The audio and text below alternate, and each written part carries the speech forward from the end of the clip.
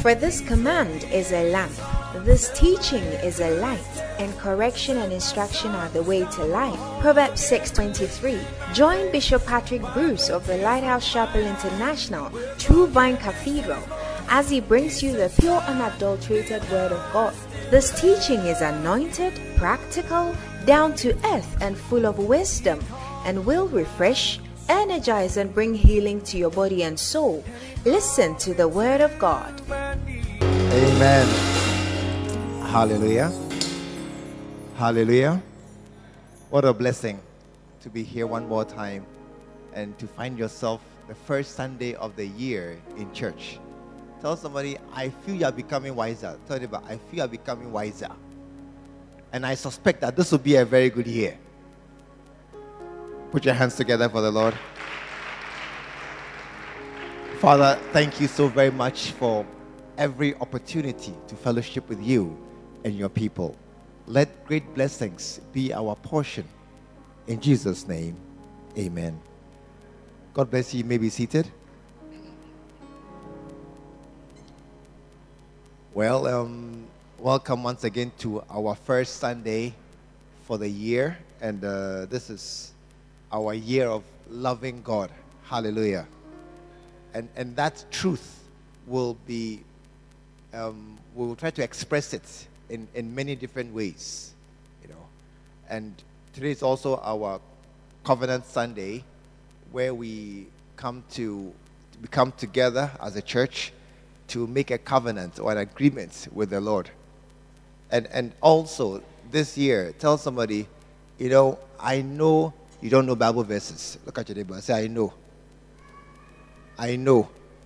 Like, you don't know Bible verses. I suspect you cannot give me 3 verses. I suspect.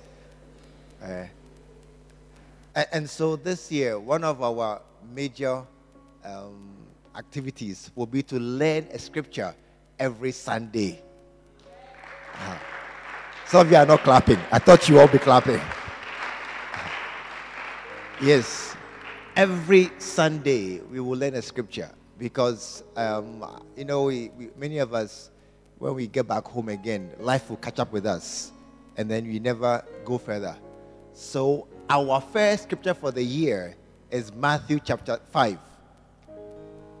You should have a Bible. You should have a Bible. Matthew chapter 5, verse 16.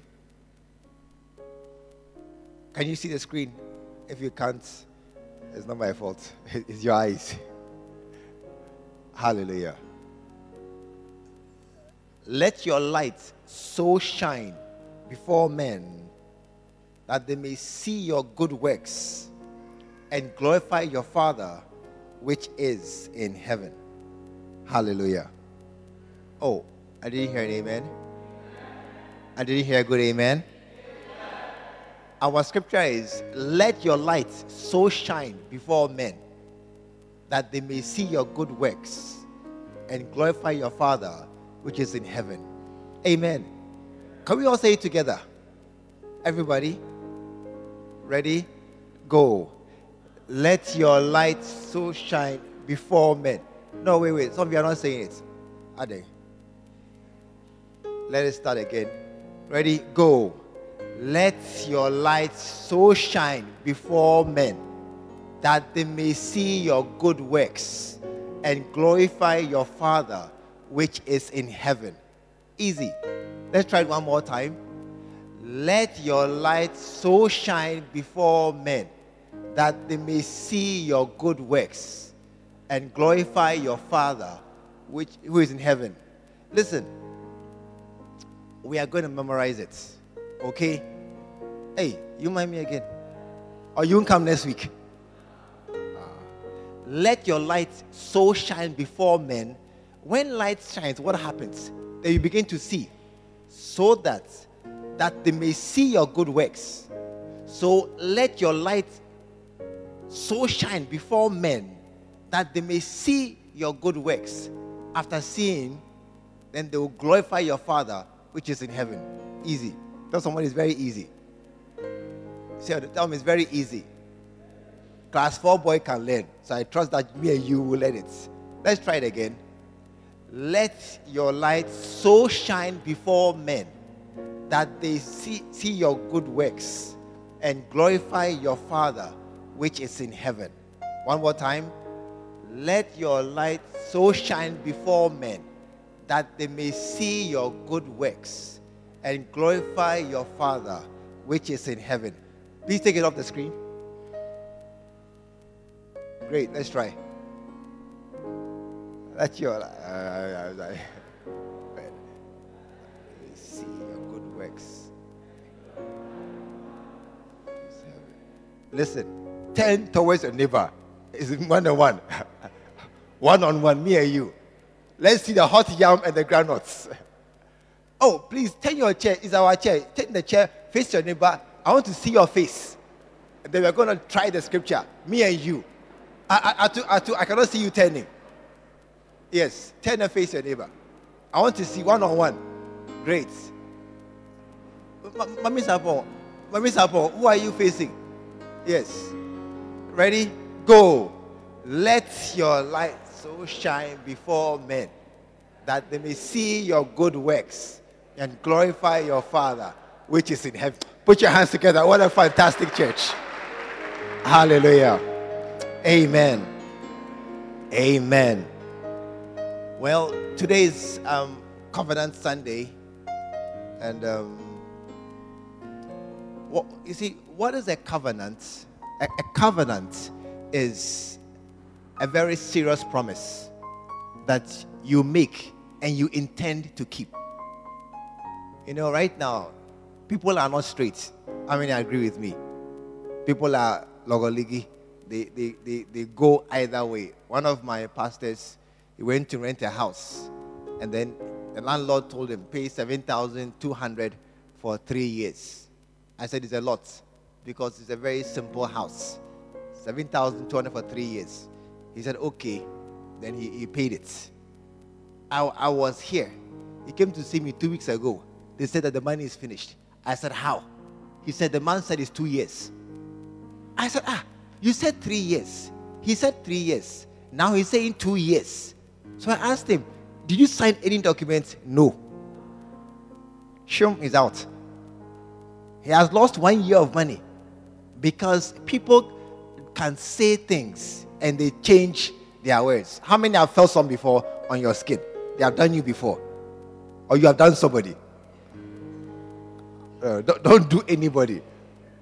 But you see, right now, people can say things, and then in a short while, they will change their mouth, and suddenly you are exposed or you are in deep trouble because you believed him over what he said. And it's very, very true. That is why you cannot tell a girl, I'll marry you, and that is it. Hey, you must sign. You must call a court, call a priest, call a bishop, call witnesses, and then you sign, I'll marry you. We don't trust men again because they will take a girl, and then later on, they'll take another girl. Or it's not true. They are signed, they are still taking girls. Well, that is why we are here this morning, because we are coming together to take a covenant, you know, and a covenant is a very serious promise that as you take, you really intend to keep to the best of your ability. Amen. I said amen. A covenant is something which you are very serious about it. Not that it's just like, oh, I will do it. Oh, I promise. Oh, I really promise.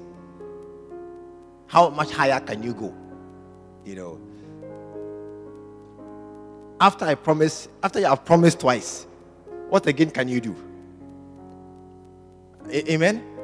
You know, there's nothing more you can say to let the person know how serious you are. And that is why people now say, oh, I vow I will do this thing.